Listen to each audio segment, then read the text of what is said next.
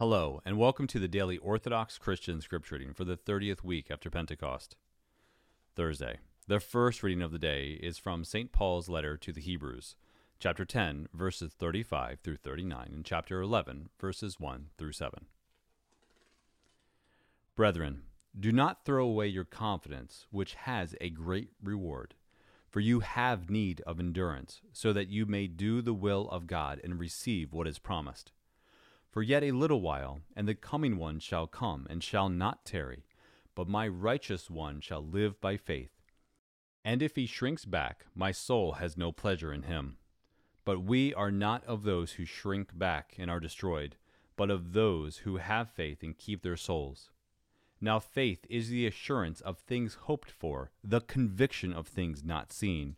For by it the men of old received divine approval. By faith we understand that the world was created by the word of God, so that what is seen was made out of things which do not appear. By faith Abel offered to God a more acceptable sacrifice than Cain, through which he received approval as righteous, God bearing witness by accepting his gifts. He died, but through his faith he is still speaking. By faith Enoch was taken up so that he should not see death, and he was not found, because God had taken him.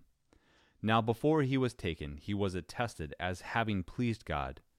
And without faith it is impossible to please him. For whoever would draw near to God must believe that he exists, and that he rewards those who seek him. By faith Noah, being warned by God concerning events as yet unseen, took heed and constructed an ark for the saving of his household. By this he condemned the world and became an heir of the righteousness which comes by faith.